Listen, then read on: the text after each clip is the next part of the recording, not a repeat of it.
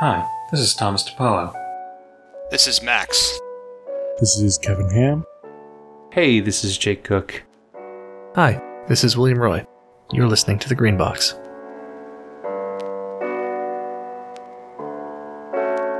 On this episode, we begin, ironically, by discussing how to know when it's time to end a session. After that, Tom gets us talking about strategies to avoid asking for die rolls when really you shouldn't, and how to make critical failures more interesting than just no but worse. Something you hear a lot in terms of writing advice is that you should always start your story at the last possible minute that you can. And with Delta Green, that usually means your agents are already on the ground. They're getting their briefing. They're going into whatever spooky crime scene you have this week. Is the inverse also true? Do you want to try and end the session or the scenario as soon as you can to try and keep some of the imagery? How do you guys decide when you're going to just call an end to a session? When all the players are dead. Agents, excuse me. When all the characters are dead. So I gave too much away there. I was going to say, well, you're rushing to the end, aren't you? You're really living the ethos. One thing that I've noticed I do is that if the players reach a point where there's no more challenge, like no one can reasonably stop them from doing what they want to do, then I usually just gloss over the rest of it because I don't really feel like narrating, another hour of them basically just going through their actions one by one to execute the plan if there's no real plausible way, given the narrative that was set up, that they could fail, or the state of the game world. And I don't know if I should do that because it's not always 100% satisfying, but the alternative is laboriously going through every interaction, even though the outcome is basically predetermined. With regards to letting the players off the hook, I was actually thinking about this today, and I think one thing that I am annoyed by is not so much always that the players just want to kill everybody, that they think that's the solution to everything, but that they do it in such an absolutely uncreative, unimaginative, and undiscreet way. Like, that everyone just wants to roll firearms. No one's like, oh, I'll cut the brakes on his car or make it look like a gas leak or anything that makes it look like an accident or makes it look like someone else did it. They don't try to frame people or, trick somebody, make it look like natural causes. No, it's always got to be firearms is the highest skill on my character sheet, and I've adapted to violence, so I'm going to shoot him. And I think that you're correct to identify enforcing consequences as a way to mitigate that behavior, where if you're going to murder everyone, at least use your fucking imagination, please. Yeah, some more imaginative ways of killing people than just 9mm retirement are always welcome. Play it like it's Hitman. Yeah. Acting out the consequences of players' action is a big concern, because if you end it too quickly, then you can really avoid some of that, both from the challenge standpoint and the drama standpoint. Part of what I was thinking is actually pretty sympathetic to what you were saying, Melon, about the outcome is already predetermined, and if we just keep going, then it's going to get a little dull that way. Because I find a lot of times when I feel like I let a session run too long, it's usually for that reason. It's sort of any fun from it kind of becomes more about the role playing between players rather than kind of following through. Yeah, and if they're doing a good job and having fun there, then you can absolutely let them keep going. But one of the things that we've identified, and I think everyone here was here for this segment, we've identified as a problem with running games online is that typically when there's nothing, when the players aren't doing anything, it doesn't become an exercise in rich character development. It becomes dead air. Yeah, that's the thing. It sort of feels like there's this space with nothing to fill it. And so it's fun doing the role-playing, but the role-playing kind of steps up to the plate to fill that space. I do think, though, that there have been times when I've been tempted to cut a session short because it just really felt it was going nowhere. But because I was patient with it and let the players dictate the course of action, they really surprised me and took it to somewhere that was really fun. And I'm glad I didn't just cut it off on a low note. Because one of the big problems with having a shitty ending is that even if the rest of the game was really good, people are going to remember it being really shitty. Yeah, for sure. That makes those turns all the more satisfying, I think, when things are going a little slow and then suddenly it picks up and now everybody's on the edge of their chair waiting to see what happens next. I think it's more just a measure of pacing, I guess. That's the hardest thing from the actual sitting at the table part of a GM, is keeping the pace of the game moving. You can let it ebb and you can let it accelerate, but you need to kind of have a handle on it. I think the thing that if I recall correctly, the thing that initially prompted me to think about this topic, and I might have even been one to put it on the list, I don't remember, is that I've run games, this was in the distant past, I've run games where the players have either achieved a win or fail state, but they had no way, their characters had no way to know that. So they persisted in continuing the investigation even after it was impossible that anything they did could affect the outcome. So I had a scenario where the villain was, or the target of the operation was a witch who could swim around underwater, but was confined to a specific geographic area because she had buried her heart underneath one of the buildings in the flooded town. And at the end of the scenario, the fail state is that she finds her heart and then she swims away into the ocean. And the problem with this is that once she leaves, there's no way the players can know that she's gone. And so they continued searching for another half hour, and I had no good, credible way to signal to them, your investigation has...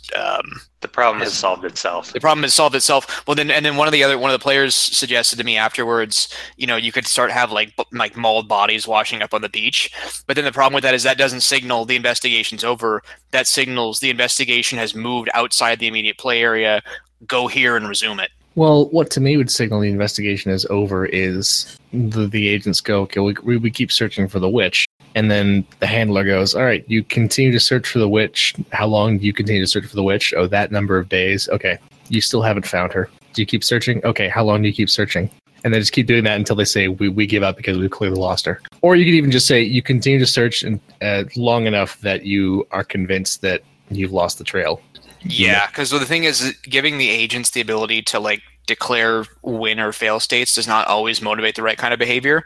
Because whenever I don't want to just encourage people to say, all right, we're clearly not getting anywhere, we give up. Because what if in a future session they just get stuck and then they assume there's no more content and they say, all right, we're done. Or I even worry that it'll encourage the classic call up Delta Green and demand that someone else take care of it because you're not getting anywhere. Call the case officer and demand a kill team be sent. But you are the kill team. I think that I'm more on the side of what your second suggestion, which is you're out of character.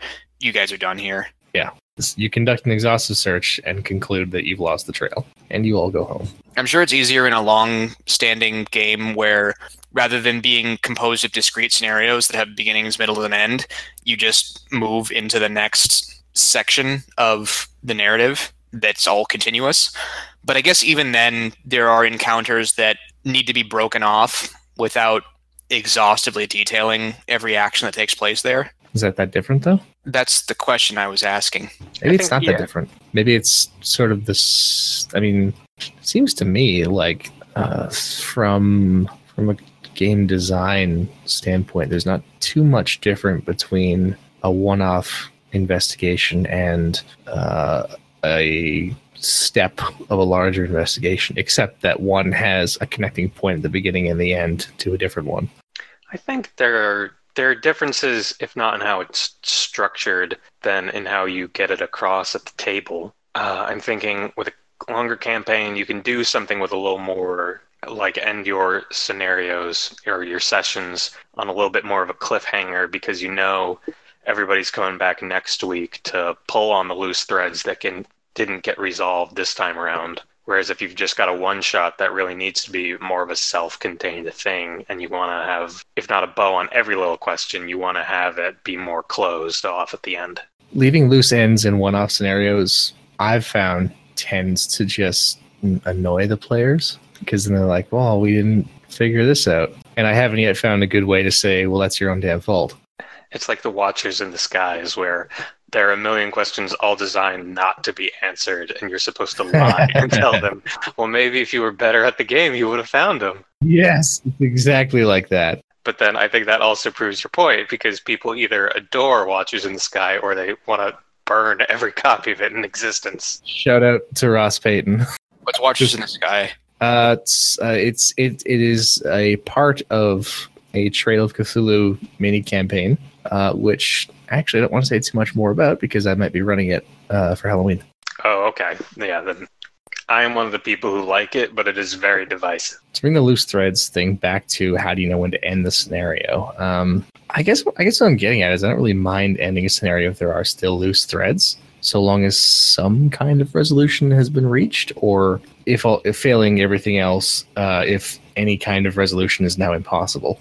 6 of one, half a dozen of the other. Yeah, I think it's also part of just how possible do the players still think it is to go after those leads? Because if you just... Yeah, and I mean, sometimes they won't at all, and that's fine. It's their choice. You can't... I am okay with having loose ends. I try and walk that fine line between, giving enticing clues and lore and stuff to reward exploration and investigation, but also not giving away too much.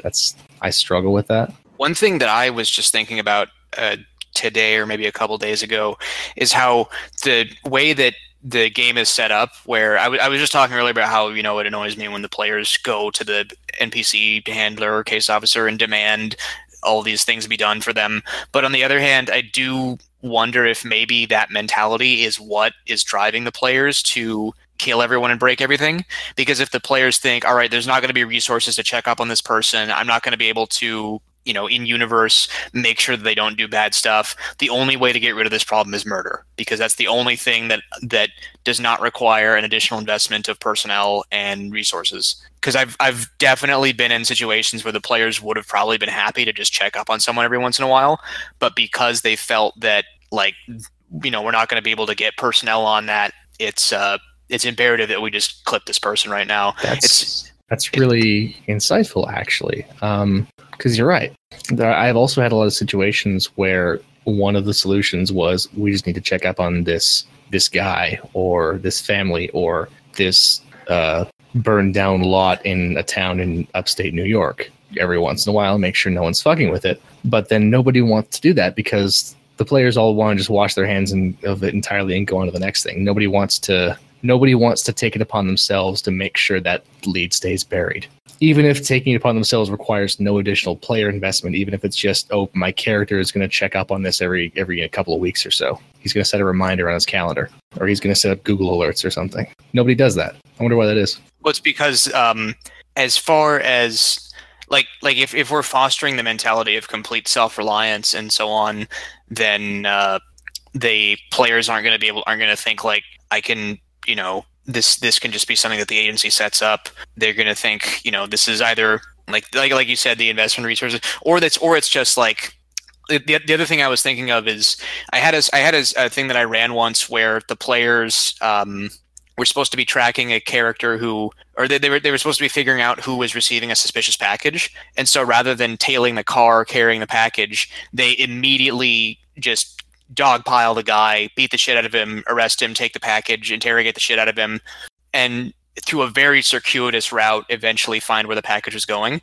And I was thinking, why didn't they tail him? And then I remember the actual tailing mechanics by rules as written in Delta Green are roll stealth or drive, whichever's lower. So if those players knew the mechanics, then they were probably thinking, there's no way we can succeed at this. We need to come up with a different plan, because if we tail him, we're just going to lose him right away. So it's that similar thing of automatically writing off an option because you assume that it has no chance of success. What's interesting about that is that a player who is less familiar with those written mechanics would ask the handler, "Hey, can I do this? Hey, can I tail this car?" And the handler might say, "Yeah, okay." For instance, when I rewrote "A Mind is a Terrible Thing to Waste" to, expand on the initial fact-finding part of the investigation, I had it written in there that it's fairly easy to surveil the suspect because she's gotten into a pattern. She's complacent. She's not expecting to be watched. And it's only if the agents do something really obvious or really fuck up that she notices and then starts changing her patterns.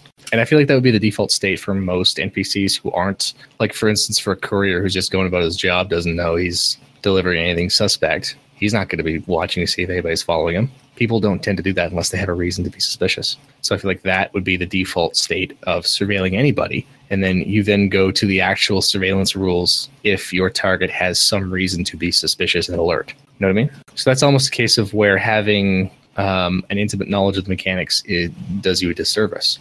Because you think, this is how it's going to work and I don't want this to happen, so I should find a different approach. That happens all the time, I think, where because I see that a lot with the player will ask to well, maybe this is the inverse. The player will ask to do something, and the GM will say, "All right, roll this skill," and the player will say, "Oh, never mind," because they immediately realize that they don't have any chance of success at the thing they're trying to do, and so they come up with they want to immediately back out because they didn't think it would require that particular skill or that particular role. That's why, as a handler, I always try to entertain if that player then goes, well, what if I do this instead to accomplish this goal? It's one of the reasons I fucking hate Pathfinder. I'll give him one, give him a freebie. Because every time I fucking play Pathfinder, we always get into some fucking situation where everyone's like, oh, we're going to sneak in. And I'm like, I have like -6 stealth and -4 bluff guys. And they're like, no, it'll be great. And then immediately we go in and the NPCs all surround my character and I have to roll bluff until I fail. And then we get in a fight. And it's like, we could have just fucking skipped this stupid shit and just... Well, that's because Pathfinder is a combat game, not a sneaky game. It's because Pathfinder is a bad game. That's also true. But then, so are a lot of games I like.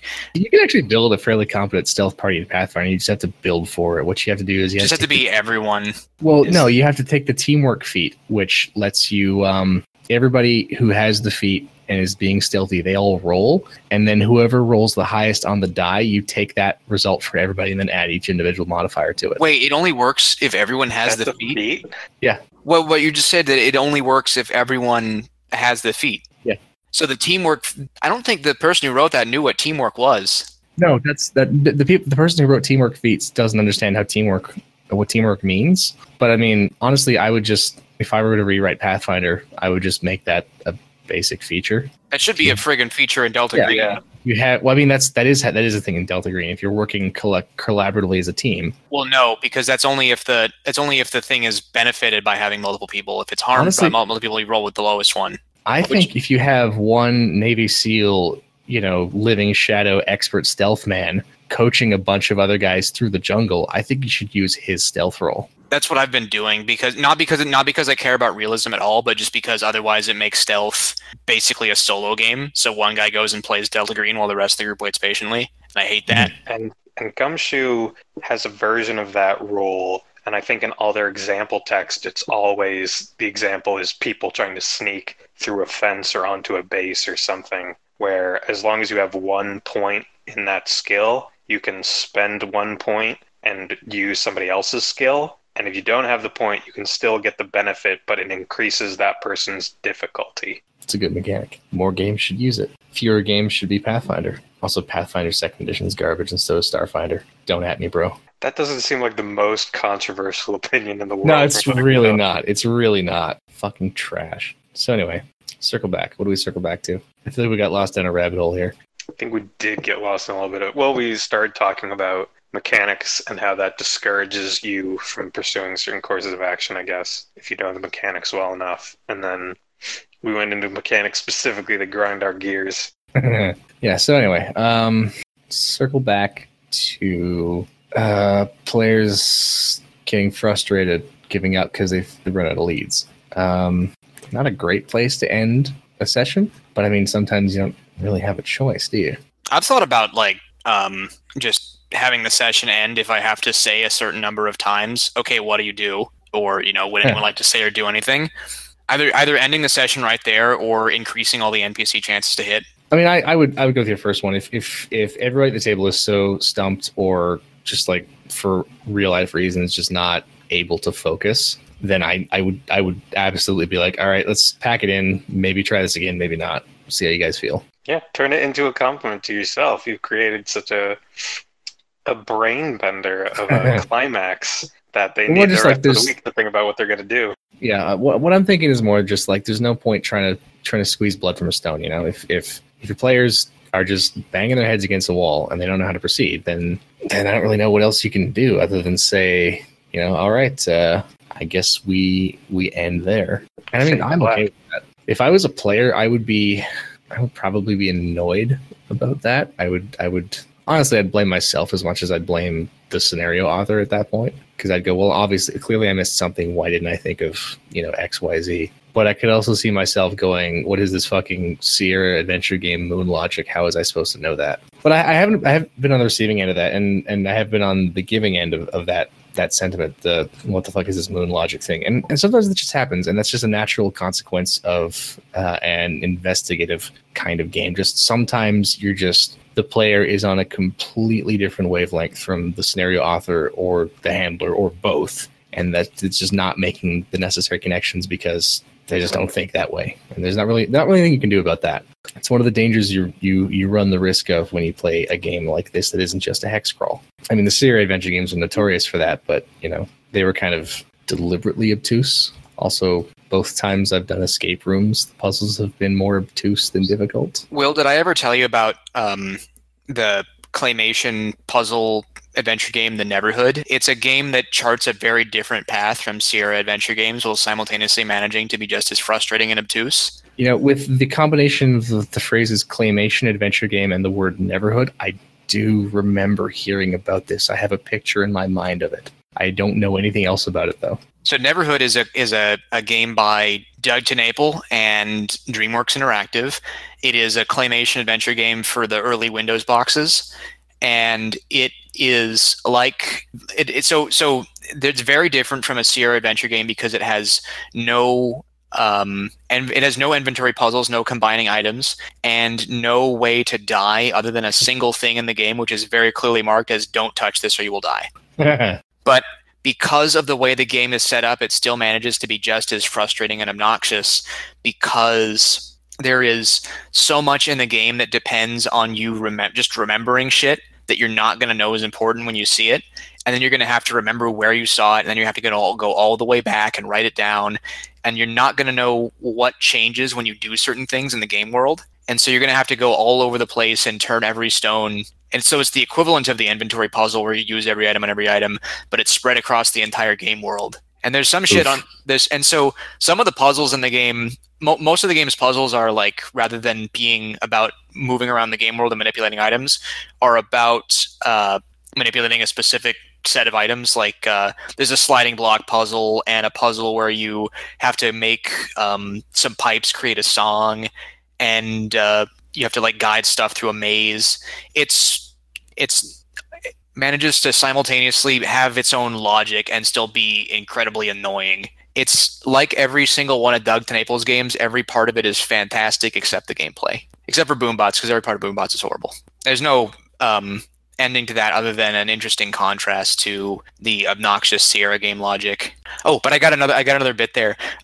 Whenever I think about old school adventure games, I always think of the old pre-reboot Doctor Who, where they would visit every location 10 times and talk to every NPC 10 times and use every item and every object, and it took them like 6 episodes to do anything. And I was thinking every day when I was watching those, this is just like an old adventure game. They're constantly backtracking and forever puzzled about what the hell is supposed to be happening. I mean, yeah, they have the same conversations over and over, and sometimes some of them get killed. I'm trying to think of a particularly obnoxious thing in like a Sierra adventure game because I played most of them. I can't think of an obnoxious one, but I can think of one from Space Quest 4. Space Quest is notorious for that. I want to say that all the King's Quest games, I don't remember if those were Sierra, but they had their own. Some of them were really bad. Kettle of horse shit. Oh yeah. But no, there was one bit in like Space Quest 4, there's like this little Energizer bunny you find near the beginning of the game used to solve some stupid puzzle. And then later on you get like ambushed by time cops and you got like seconds to click the correct item on the correct pixel. And I'm just like saving and loading. Like, what the fuck do I do? I'm going through all the items and I'm like, eventually I get to click to use Energizer Bunny on Time Cop. And the dialogue box that comes up says, don't use the Energizer Bunny on the Time Cop. He might have a hair trigger. Nice. I think the main adventure game, main adventure game that sticks in my memory besides Neverhood from being a kid is one called Stoop Invaders, which was very much in the Sierra school of there's no fucking logic to anything and anything will kill you. It was basically just sustained by its stupid art style and its very vulgar. I'm trying to think of a single like clever joke from that game, and I think it was all pretty fucking dumb, honestly. Man, I had so much nostalgia for all these games, but they're just really not that good. King's Quest 5 is pretty good. I don't think I actually played any of the King's Quest games. The one where Roger Wilco actually gets to like command a spaceship. It's a garbage ship because he's a janitor. But what everybody tended to do with those old games was they would get stumped, they get frustrated, they'd close it out, they'd leave it alone for like days or weeks, and then come back to it and try something new. You can't really do that in a tabletop setting. If you leave the table because you're stumped or frustrated, like chances are pretty good you're not going to be coming back to the same game next week. You're going to come back and do something different and be like, yeah, I have nothing. But I mean, like, you might come back and go, hey, I have an idea. And then, like, you know, get back together and like try the thing, see if it works, or even just talk to the handler between sessions and say, hey, here's my idea. Would this work? And the handler goes, yeah, that'll work. And then you go, all right, well, I'll see you guys next week. You know what I mean? Yeah, I am trying to think of cases where I've ended in a situation like that, and then the players have come back and really wowed me. Yeah, I can't think of one where that's happened either, but the possibility exists. Certainly anyone who's listening who ends up playing in a game with me, which it will be like nobody, you know, feel free to try that. But the question of when to end a scenario isn't just what do you do when the players are frustrated. So we've talked about players being frustrated, not being stumped, and not knowing how to proceed. That's one way you can end a scenario. We talked about sort of natural conclusions where you close off the main threads and maybe leave a few hanging. What other options really are there other than you solve the scenario or you don't and run out of steam? And I'll include failure conditions that are solving the scenario. That's a solution, even if not a good one. The scenario is then resolved even if the outcome is the world ends. So I mean, what other ways are there that a scenario could end other than running out of steam or reaching a natural conclusion? I've had scenarios end because the player characters themselves concluded that the situation they were in were unwinnable and they needed to scrub the mission. So that's very not very common, but I've been on both sides of it where I've done it and I've had players do it. I feel like that's a valid choice from the player perspective. Like, I'm trying to think of how because I've been in cases where I've thought it was completely sensible, and I've been in cases where it really annoyed me because it felt like the characters got scared and ran away before playing the game. Yeah, I mean, in each of those is a different kind of thing. Like deciding to scrub the mission and withdraw, I think is always, I think, a valid option. And if the handler agrees that is a good thing to do, then there you go, no problem. And then if the handler thinks if you as the handler feel more like it's a case of, like you just said, Max, the agents get scared and run away, then, well, you come back to my classic line of what do you do when the player refuses to engage with the scenario? Okay, your character goes off and does his thing and lives happily ever after. Roll a new character who will engage with the scenario. So if the agents get scared and run away, you say, all right, roll up the agents who come in to investigate after those agents run away. And if they want to roll up, a kill team, then fucking let them. I don't have a problem with that. I mean, I have a problem with that if it happened every time, but if it happened once where something really, really scary happened and the agents ran away and the handler said, okay, roll up the follow-up team that comes in to clean it up, and then the agents rolled up a kill team, like I'd be okay with that. That seems like a natural consequence. Yeah, I am trying to think of how, like, what in what circumstances I would consider reason, because I've been in scenarios that I've played where every indicator we were getting was that we were compromised and we had to leave the AO because there was nothing else we could do. And my concern is that if that becomes the rubric for whether the agent should continue a mission or not, then I think a lot of operations are going to get wiped before they even begin, because in actual tradecraft, if you get made, you stop the fucking mission and you send somebody else, you send a fresh face. Yeah.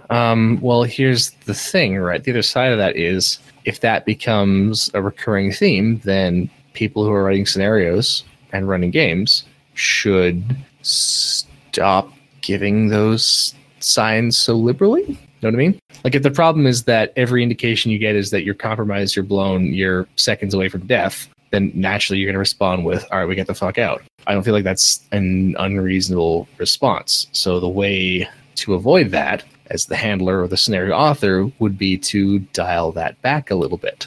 That was a huge problem with old Delta Green, I felt, was that it was very easy to attract the attention of a conspiracy with infinite power that would never stop chasing you. Yes, indeed. And I'm thinking of a very specific scenario, which is Night on Owl's Head Mountain, whereby if through a particular set of decisions, Majestic does come snooping around. And when I run that scenario, I'm always very careful to make it clear that Majestic is in town, but they don't know that you're here. They are not looking for you. So you are still clear if you keep your heads down. I've yet to have a instance where I've run that scenario and the agents have panicked and fled. They've always gone, "Oh shit, the suits are in town. We'd better be extra careful, but we got to keep looking into this." That's the good side. They do. The bad side is there's a line of descriptive text in Countdown in the Outlook section that says, if you do any investigation of this totally irrelevant front company, Majestic gets your number immediately and sends a team to black bag you. Well, I'll just put Pagan Publishing on blast and say that's bad scenario design. I think there was a lot of stuff in the old game that was either written from a fiction-first approach like that, or like a wouldn't it be cool approach, or demonstrate that the bad guys are really dangerous and not fucking around approach. And it was less from a perspective of what's like the cool interactive thing to do here. I think there's cases where you can definitely see them responding to playtest feedback and creating really cool, interesting content. Stuff like how you can recruit Cointel informants in Dead Letter, or the notes from the playtest of Owlshead Mountain, where they talked about what the players did there. I thought that was super cool. Yeah, that was really good. Okay, so retreat in the face of overwhelming opposition.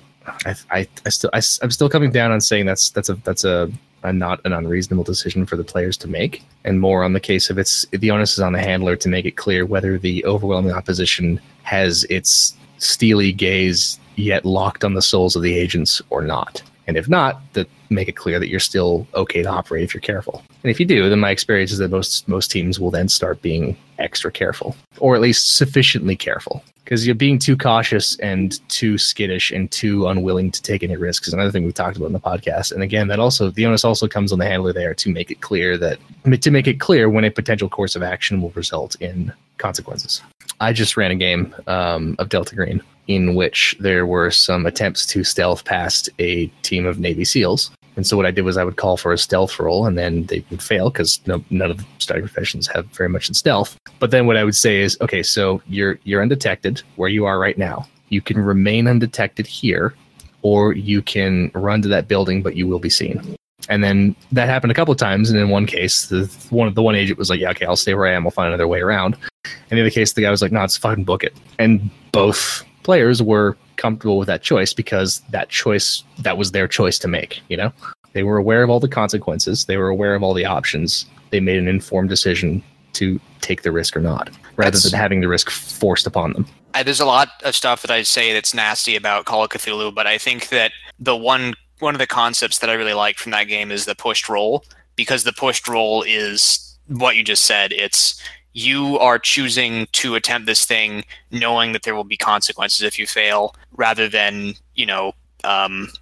like I said earlier, where you do something and it requires a skill roll and you say, oh no, I'm going to back out of that. It's turning that on its head and saying, I guess it's more like you are given the option to back out when you, rather than face the ugly consequences of continuing your current course of action, as opposed to stuff where like you fail the thing, you say you want to go somewhere, you immediately have to make a stealth check, you fail, and then you're discovered. Which is one of the reasons why people don't want to use stealth mechanics at all.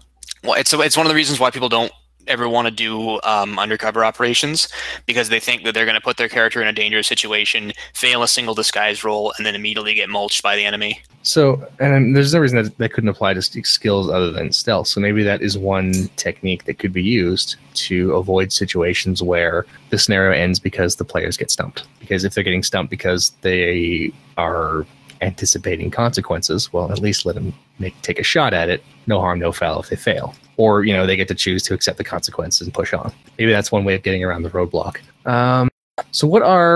Can you guys think of any examples you've had of scenarios you've run where you've reached a point where you weren't entirely sure whether you should call it or not? When I was running the adventure where the players were investigating the green box in the basement of the single room occupancy, once the players figure out the monster's weakness, there kind of isn't jack shit the monster can do against them.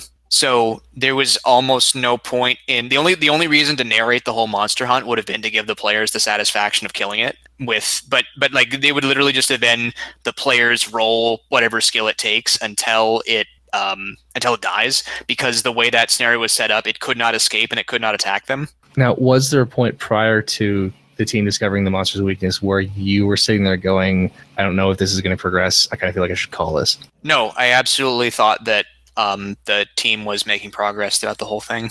Well, it's good because there was I'm not going to air this, but there was a point where I didn't. So that's good. That's good that we were making progress. You can publish that. That's fine. I think that you were the one who discovered the monster's weakness without even having to make any sciences. You just used your imagination. True, actually, I did. Yeah. I was just like, let's see what happens. You were just annoyed because one of the dudes was acting weird, and you thought he was just being a dick out of character. Yes. But it turned out that he was actually had a very sound reason that I gave him to do that. It turned out well in the end. I was initially frustrated, but it ended up being a great scenario that I enjoyed playing. Yeah, that scenario was based on a scenario by the Mothership guy, because even though I have some real bones to pick with that game, there are lots of good scenarios and other content for it. Tom, can you think of an instance of a scenario where you weren't sure whether to end it or not? I'm thinking of the one that immediately comes to mind for me is Baby on Board, a shotgun scenario from a couple of years back. You ran, Mellon? Oh, I know. Who wrote that one? Who was it that wrote that? It's on the tip of my tongue. Gene Wolfe. Right. Yep. Yes. But I thought there was an interesting kind of tension there because we kept looking into all these different leads trying to figure out, like, is all this bullshit? Like, is there actually something here or not? Because there was a lot of semi-spooky stuff, but not anything that really held together. I'm just now realizing as you say that that's actually a really big problem because it fosters all the problems that I've just been discussing. And I'm also realizing that because of that, I might need to junk another thing that I'm working on, actually, because you just kind of exposed that it has exactly the same problem. I'll tell you guys about it. I'm working on a scenario right now where it's about a psychic man who can uncover your repressed memories of bad things that happened to you in the past. So he can make you relive all your childhood trauma, and your childhood tarmac. And how many roads must a man walk down? He's a problem because he gets to some people and he does this memory refresher, and they remember, like, Worm Cult and the All-Father cult of the Gate and the Key, and they remember all this shit that's Delta Green related. And so Delta Green says we have to solve the mystery, figure out whether these people were actually ritually abused by wizards, figure out what the fuck's up with this guy and why he's revealing all this stuff. And it turns out that the guy is just getting visions and psychically implanting them in people. So there's not actually any, demon cults or anything. It's just all in his head, and he's giving it to other people. But the problem is that the players are just going to keep digging until they find something. And if they don't find something, they're going to assume that they're pursuing the wrong leads. They're never going to come to the conclusion that it's all just bullshit. That, I think, now that I think of it, is actually a flaw with a scenario that a lot of people thought was really good called Straight Outta Compton, where because of the social contract of Delta Green, I used to frame it in terms of it's a violation of the social contract because the players want to see something spooky. Now I'm thinking it's a violation of the social contract because the lesson it's designed to teach is give up and leave if you don't find anything unnatural, which is not a lesson that I want to teach. I think it's okay if you want to deliberately make that a source of tension, like just hint at spooky stuff without necessarily showing something explicit that they have to go on, and then it becomes sort of, I don't know, like the moral judgment of, are you willing to do terrible things to an innocent person because of what might be true? But if you don't want that, then you've got to be really explicit, I think, about contradictions, like places where the narrative does break down and kind of lead the players to, wait, this doesn't make sense. Have we been fed a bunch of lies? Pack of lies, if you will. Indeed. Yeah, I think you've just got to be a little more assertive in kind of pushing that narrative if that is the centerpiece of the scenario and you want the players to get there. Because, like you said, it's hard to kind of grapple with that negative space.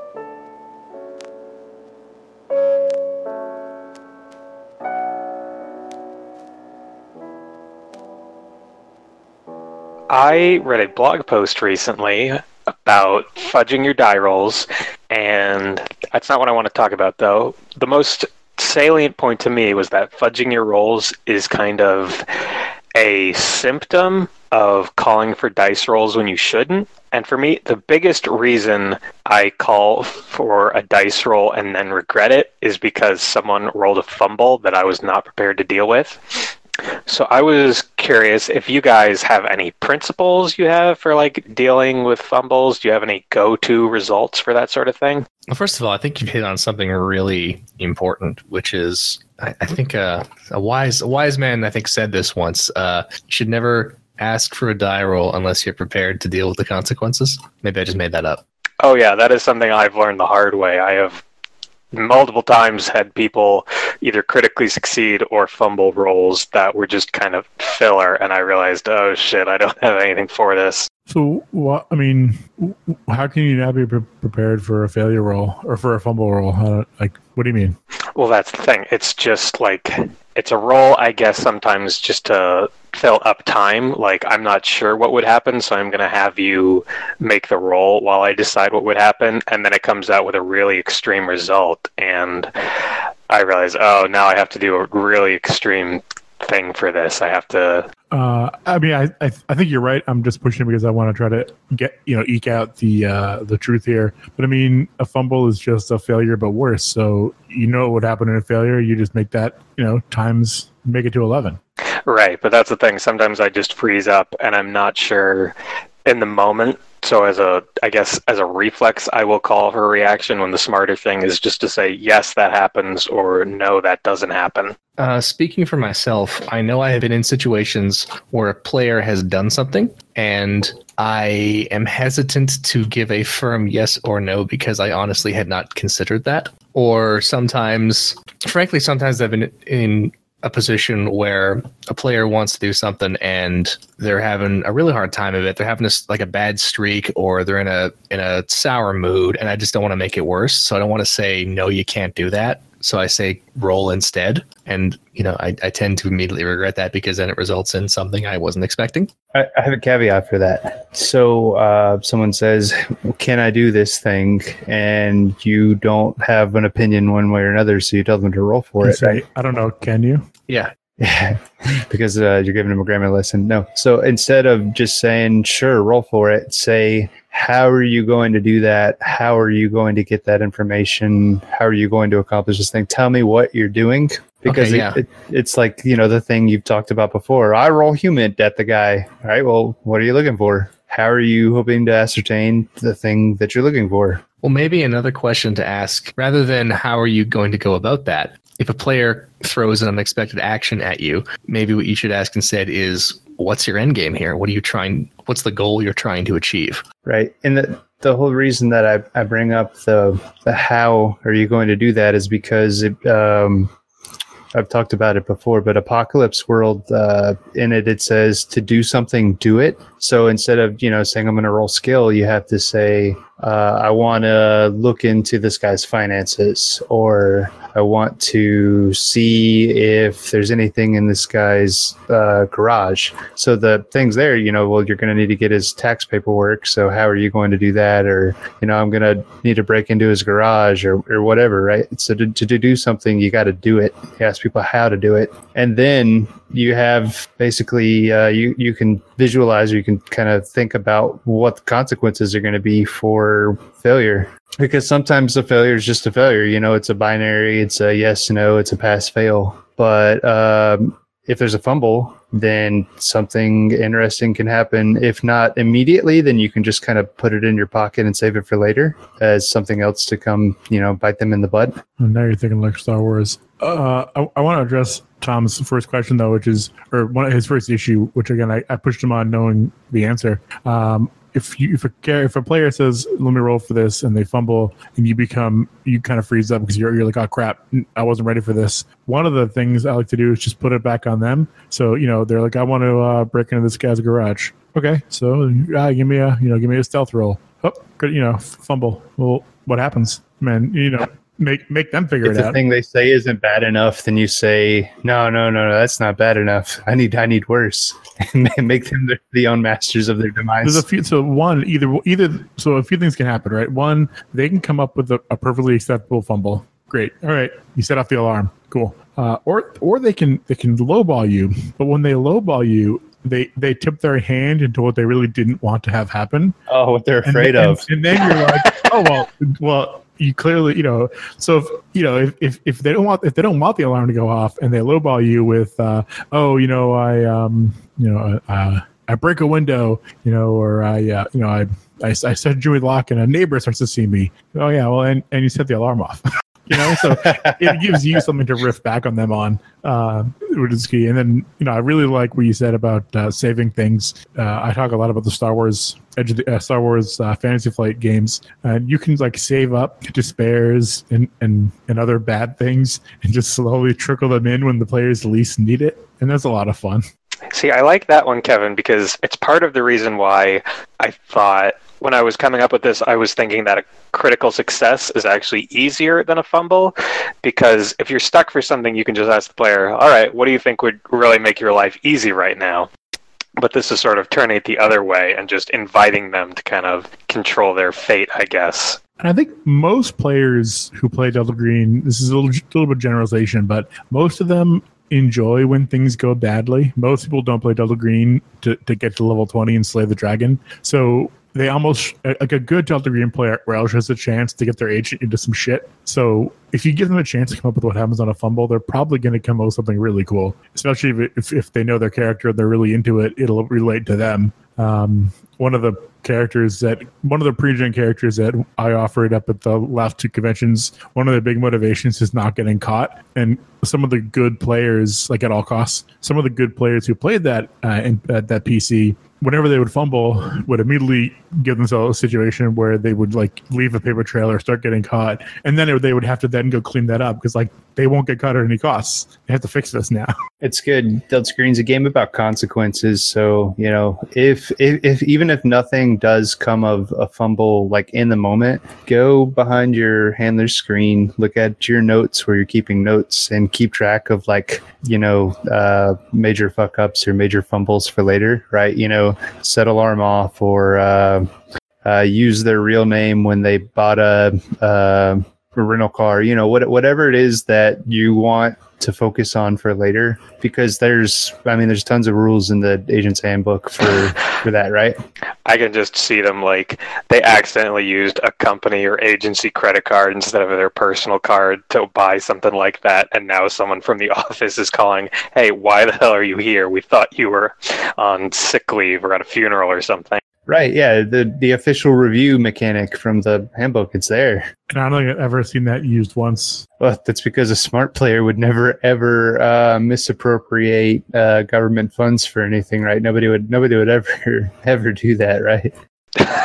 No one would ever even think of doing such a heinous crime. This is actually one of the ideas I had for handling fumbles. We don't do this a lot at NATO because we have kind of a rotating circle of players, so we can't develop anyone's home life too extensively. But if you have a regular circle of players and you're kind of into exploring that side of things, you could have one of the agent's bonds just suddenly butt into their Delta Green business. Your spouse calls you while you're on a stakeout to say goodnight to the kids, or somebody at the office needs you to forward them some kind of file. And it doesn't take too long, but it's just at a really inconvenient moment and it distracts you from whatever you're trying to do. And there's nothing stopping you from just blowing them off. But if you do that, you might lose a point or two from the bond. I remember Dennis or Glancy, I think, bringing this up. Not this year, but the year before. We talked to them at Gen Con. Sneaking through the cult hideout, and then all of a sudden your cell phone rings. Right. I was thinking this would be the way you recreate that sort of moment, rather than just having it be GM fiat. It's you fumble your stealth roll. Well, you're about to make it all the way across the room, and then your ringtone starts blaring at full volume. Something really obnoxious. Plus, we've also talked about clocks on this. Something that you can fill up. So the first fumble maybe isn't that bad, but it makes the stakes higher for the next one or the next one. Or maybe the first fumble, maybe in your mind you were only going to make them roll to get into the guy's house, and then they were going to get all the clues inside. Now that they fumbled, now they got to roll for each one, and they can actually maybe destroy some of the clues, that kind of thing. So assuming you can communicate that to the players without just explaining that it's a clock. I do love clocks, man. So I heard that about you, but maybe I just misunderstood. I see what you did there. I forgot what I was. Oh yeah, I was talking about clocks. Tom, you mentioned at the beginning that the article you read was about fudging dice rolls. That's where GM rolls behind the screen and the players never see the result of the dice roll. So really, it's just whatever the GM wants to happen, right? And sometimes I am a fudger. You see we'll talk about that some other time and why you should or shouldn't do that. But anyways, like when the GM starts shaking his dice behind the screen and he rolls them and then he smiles, like everyone at the table gets like really, really nervous, the same thing can be accomplished by, you roll a fumble and then on your notebook, you start writing something down and that player's going to get nervous. It's the same thing as if you just, rolled dice behind the screen and smiled a little bit. But you could just be doing like a progress clock and they know that you're up to something and they know something's bad. And that's a good way to kind of simulate the stress that an agent might be feeling, knowing that they just, either did or didn't do a great job. They don't really know until, everything's all said and done. So your player rolls a fumble. You look at him and you're like, are you wearing armor? How much? 3? Okay. Yeah, man. Okay. Yeah. You open the door. What's next? They're like, you don't have to do anything, and you put them 100% on tilt with just a simple question. Which is good, man. The higher the stakes, the more fun the game is, really. But that's good. Progress clocks.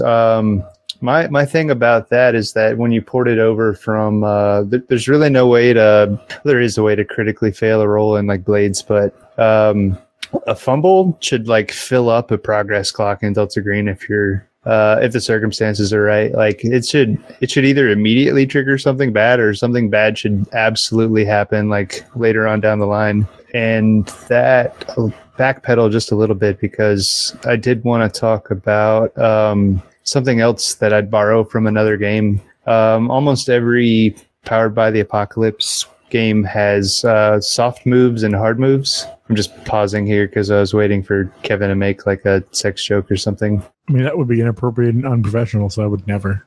This is a family podcast, sir. Clean it up. So like they have, instead of like a binary degree of success, it's like a trinary, I guess. Is that even a word? Anyways, like because you roll 2d6 and then you can get 6 or below is like a failure. A 7 to 9 is a mixed success. And those are, if you think about 2d6 distribution, those are like your more common things.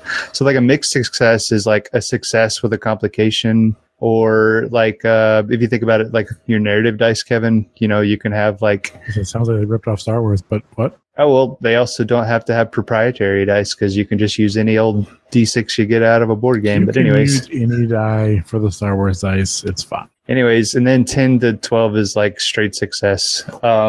So like sometimes with that mixed success, you get what's called a soft move. It's, sort of like a fail forward thing. And I've seen people suggest kind of putting soft moves into Delta Green. It could be something minor like losing a piece of equipment, like if you're navigating down a tunnel, you have your flashlight and your roll search or alertness or something. If a situation calls for rolling, of course, and you fall and you drop your flashlight and your flashlight breaks, and like you still like moving things forward, or maybe you saw a glimpse of something and it startled you and you drop your flashlight. That's like one thing is take something away from the players to make things more complicated or more interesting. Soft moves are also like a setup. Like you can say, the guard stands up from his shack and he starts moving around to investigate maybe a noise you made. What do? Like you put the emphasis back on the players because the game's still got to go forward on a failure, Someone gets hurt is a suggestion. Someone gets caught in doing what they were trying to do if they're doing it sneaky. But like a critical failure, that should be a hard move. Like serious consequences, triggering a silent alarm and bringing the police in, things like that. I know I've talked about this before. One of the things I do, so there's a scenario I wrote where the players, in order to get a clue that they're absolutely going to get. They have to go to this old guy's safe house, and while they're there, they're going to have an introduction to the antagonists of the scenario. No matter, like, I don't care what they do, that is going to happen. Now, how it happens varies. If they break in and the alarm goes off, then the antagonist shows up to investigate the alarm. If they break in and they disable the alarm, then the antagonist shows up canvassing for a missing child. You know what I mean? Like, so it doesn't really matter what happens. So you can, if you know that the players need to break into this guy's garage to get the MacGuffin, if they critical fumble, or if they fumble, they're still going to get it. It's just going to be bad. If they critical succeed, they're still going to get it. It's just going to be good. And if they make a regular roll, they're just going to get it, and it's going to be okay. So you can still get to the point you need to get to. It's just a little worse or a little better. It sounds like you're describing the quantum ogre there. Does it live in a swamp and listen to Smash Mouth? Can neither confirm nor deny. So the quantum ogre is Jesus. This I don't remember where it came from, but it's one of those RPG game design blogs. Oh yeah, the guy who did it was named Schrodoger. No, I don't believe it was. This may be a rare circumstance where we are in fact not ripping off of the Alexandrian, because I don't think this is on the Alexandrian. I think this is on some other blog. But yeah, I think it existed before he came around. The quantum ogre kind of summarizes this idea. Put simply, so you're running a game for your buddies, and they have the choice of proceeding to their destination by cutting through the creepy woods or going around along the coastline. If they cut through the creepy woods, well, then they fight an ogre. And if they go along the coastline, well, then they also fight the same ogre, because that's what you prepared. And the question the quantum ogre poses to the reader is, obviously this conserves GM preparation resources. Does it negate player agency if the outcome is the same no matter what they do? No. The idea is it's basically a railroad with the illusion of choice. Yes. I mean, is the criticism of it. That is the thought. What the thought experiment is asking. Yeah, is this a railroad, or is this enabling player agency? If they never look at my notes, they're never really going to know the difference, are they? Well, I mean, that's the deeper philosophical question. So I think it's only a railroad if that ogre encounter is a fight every time. No one can expect a dungeon master to create 8,000 different things. So in the thought experiment, it is the same encounter regardless of where they go. Yeah, well, and then that's thought experiments are dumb and I hate them. But if they're going to encounter the ogre no matter what, if they're able to fight the ogre or sneak past the ogre or talk the ogre down or engage him in a battle of thought experiments that are stupid from the internet, then the players have agency. They can do whatever they want, or they can maybe just scout the ogre out and avoid it. But if you're just going to force a fight every time, then if you're just running them, and that's bad. And that's where I stand on that. Thank you for coming to my TED Talk. I feel as though you may have missed the point of the thought experiment. I didn't mean to go to your TED Talk. I was trying to walk into this cave over here, find some treasure, but apparently you're holding your TED Talk in a cave. You were always going to go to my TED Talk. I came into this cave for a TED Talk, and all I can see are shadows of the true forms. Oh, nice one. The real TED Talk was the friends we made along the way. Well, at least you know nothing, and so that's good. I have known for a long time that you know nothing. That's not what I said. So what else? What else do we have for fumbles here? So I also like clocks because they kind of tap into another thing I was thinking, where when you're designing a scenario, you kind of come up with predetermined effects for a fumble. Like, I wrote a shotgun scenario a couple years ago called "If Only in My Dreams," and the basic thrust of the gameplay is that it's a 90s scenario. The players are racing a couple of guys from NRO Delta to find this missing kid. And basically, I said to keep things moving quickly, anytime the players roll a fumble, no matter what the roll is for, the NRO guys suddenly catch up to them and arrive in the scene. So that adds another complication for them to deal with while they're looking for clues. That's good. What's that? It's like a tool for getting past writer's block. Is like when you're writing something, if you're stuck, someone enters the room with a gun. Yeah, exactly. But I was thinking like you could do sort of a similar thing with a clock. Like just strip out that one line, put a clock in there, and depending on how long it takes the players to find clues, like the NRO guys fill in their clock. If they gain a certain number of segments, they suddenly show up in the scene. And then at the end, depending on how full their clock is, maybe they're behind you, you arrive there first, maybe they get there at the same time, or if they've got a full clock, then they actually beat you there. Like, I think we kind of came to the same, a similar approach, just with different mechanics. Right. Clock versus, like I said, the fumble should be pretty egregious if the circumstances are right. And sometimes the circumstances are right because you want to speed things up. Right. Sort of the thing I was thinking was that the NRO guys would have credentials to pass themselves off as FBI guys. So wherever they would go, they would look official and they would be able to get cops to do whatever they wanted. Whereas you were just a bunch of random people. You didn't have any real authority. So suddenly there would be a lot more eyes on you if you were doing something sketchy in the process of performing that fumble, whatever you're trying to do. So now that I think about it, oh, go ahead. Sorry, I didn't mean to cut you off. No, I was just going to say, so it was something to keep you it wouldn't immediately screw you over, but it was a strong encouragement to wrap up whatever you were doing because you didn't really have much more room to navigate here. I unintentionally did a similar thing in my alphabet contest entry where there was a tool that the bad guy was using, and the tool was treated as if it had like 99% in the skill. But if you rolled a 100, it was like super fucked up, and it like basically like sanity blasted the bad guy. So that changed like the entire course of the whole scenario. You could kind of do the same thing for player character fumbles, but that's like a 1% chance of that happening. But that also, like if you talk about percentages and stuff, Delta Screens came about numbers. If you look at the average character sheet, what percentages people start off with, if something is 10%, or less, like if somehow someone gets 1% in law or 1% in heavy weapons or whatever, if anything's less than 10%, when you roll the dice, you almost have a greater chance of fumbling than you do for succeeding. I think it's even. I think if you've got 10% in a skill, then you are as likely to roll the fumble because you've got all the critical numbers except for @1 are above 10%. And there are instances in a couple of written scenarios where it'll say use, like if you're doing like a group action, to use the person with the worst skill rating for that skill. So there's a potential for some pretty bad fumbles there. Like stealth is one of them. That's pretty common too.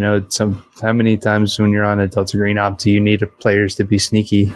Yeah, and we've talked about that in other places. I think that highlights part of my thinking behind this segment was at what point do you make a fumble just a really bad blow to the players? Like you suffer a big loss, and to what extent is it just a really major complication where you're not immediately hurt by it, but it adds another ball you have to keep in the air, or it limits your ability to kind of move around and navigate. I just thought of something else too. Kevin, do you remember when we did the Night Visions playtest and there was a moment near the end where someone was driving the vehicle we were all in away, and we kept failing the roll and nothing was happening on the failure, but then someone fumbled and we wrecked? Yeah.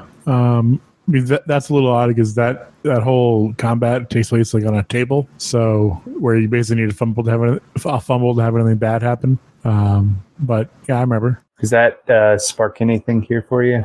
Because to me, I just remember it feeling like the failures didn't matter at all, and it was basically like rolling to failure, but it wasn't necessarily like a bad thing. It was, we were just, instead of rolling to failure, we were rolling till we fumbled. Rolling to fumble. Yeah. Good, rolling to fumble.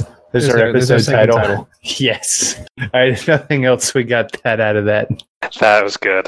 In the Agent's Handbook on page 44, there is a list of possible consequences from a fumble to be used if the handler is drawing a blank. And I don't think I've ever seen anyone actually use these, but these are pretty good. The ones that it lists, this is under the section on success and failure under how skills work, and it's under the heading for fumbles, or it explains what a fumble is.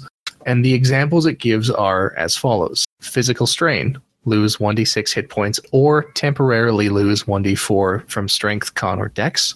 Emotional burnout, lose 1d6 willpower, or temporarily lose 1d6 from int, power, or charisma. Alienation, offend an important NPC. All charisma or persuade tests with that NPC automatically fail until the end of the op. Exhaustion, immediately become exhausted. Distraction, suffer a minus 20 penalty to your next test. And confusion, you gain false information. People tend towards that last one on investigative tests, probably without even realizing it's a suggestion in the book. I don't think I've ever seen any of the other ones used, and these are pretty, except for maybe the temporary stat loss, that seems kind of punishing, but... Distraction stands out to me as a good one. Distraction also stands out to me as probably the best one there, yeah. Distraction is good. I know there are one or two handlers who really like to do the willpower loss on a fumble. Like it's just mentally draining. Shane does that all the time. That is one that I've seen once or twice. I don't really like exhaustion as a mechanic, so I don't like that one in particular. I think that should probably just be a consequence of willpower loss. Yeah, exhaustion is also pretty punishing. In fact, exhaustion is actually distraction, but worse. It's because it's ongoing and continuous. Yeah, because it's ongoing for like the rest of the in-game day. And it also means you're going to fail your sand tests. You're going to fail all your skill checks. Exhaustion is super, super punishing. Hey, I wouldn't totally discount it though. There's probably some situations in a game where exhaustion should be a thing. If you're doing like a survival horror type thing, stranded in the Canadian wilderness per se. Oh, so like 90% of the country. Yeah, aren't you just exhausted all the time? Oh, all the time, especially in the winter when the sun rises for like 3 hours. Spends 23 hours a day running from moose. Yes. There was a moose on the Anthony Henday, the highway that goes around Edmonton a couple of weeks back. Just across the highway. See? Your civilization means nothing to these creatures. Moose are fucking terrifying. I'm going to write an epic scenario about moose. You know why Canadian geese are so angry and hateful? Can I? Why? Because that's atypical of a Canadian. Well, I realize that every Canadian is assigned a goose on birth, and all of their hate and anger goes into the goose. Who told you about that? Who told me about that? Yes. That's a good explanation for that Untitled Goose Game. It's just what Canadians would do if they could get away with it. Yeah, except it's not a Canada goose. It's not? No, it's not. Have you ever seen a Canada goose, Jake? No. I'm afraid that I've never been to Canada before, so... You live way too far south, jeez. Gray. Their necks are black is one of the distinguishing features. Oh, okay, yeah. I've seen pictures then. That one in Untitled Goose Game is just a regular old goose. Although he has the attitude of a Canada goose. So that table or that list there that's in the handbook, that's good. Handlers should be able to make up a few. Can you guys think of anything else that's cool, like what's on that list? The ones that's in the agent's handbook. What, for penalties for stuff? If you fumble, another penalty or complication or whatever. Because it seems like these are, they're meant to simulate hardship that you're suffering because you fumbled your roll. I think you could probably get away with, on a fumble, it takes twice as long for whatever you were trying to do, in the same way that a critical success is supposed to be half the time for whatever you're trying to do. I could see that. Yeah, that's a good one. I don't know why they didn't do a luck thing. They really love luck mechanics everywhere else in the game. So, could be like a luck test to whether or not you get caught doing whatever you're doing, or whether or not an egregious complication comes. Because that, if you look in the text for the agent's handbook and the paragraph that precedes this list, it says a fumble in a car chase means you crash. But people are gonna die because of that. You should at least throw something else in, so it's not like a straight binary between life and death. Right, that's sort of what I was thinking of again. Okay, so is that just it's 10% lethality for every 25 miles per hour you going when you crash the car? So is that just a straight 10% lethality roll, or do people get some kind of dex roll to get out of the car? Or, that's when you have to start asking people, do you have your seatbelts on? Be honest. Yeah. Of course, everybody has their seatbelt on. Roll intelligence to see if you remembered to put your seatbelt on, or if you were too badass. I'll tell you, if a player's a cop, they probably don't have their seatbelt on, because cops tend to not wear their seatbelts. unless you get into a pursuit, generally that's when they'll put that on because they know they're going to be driving high speed or whatever. I'd never violate policy for anywhere that I worked. I'd always wear my seatbelt. Good save, Jake.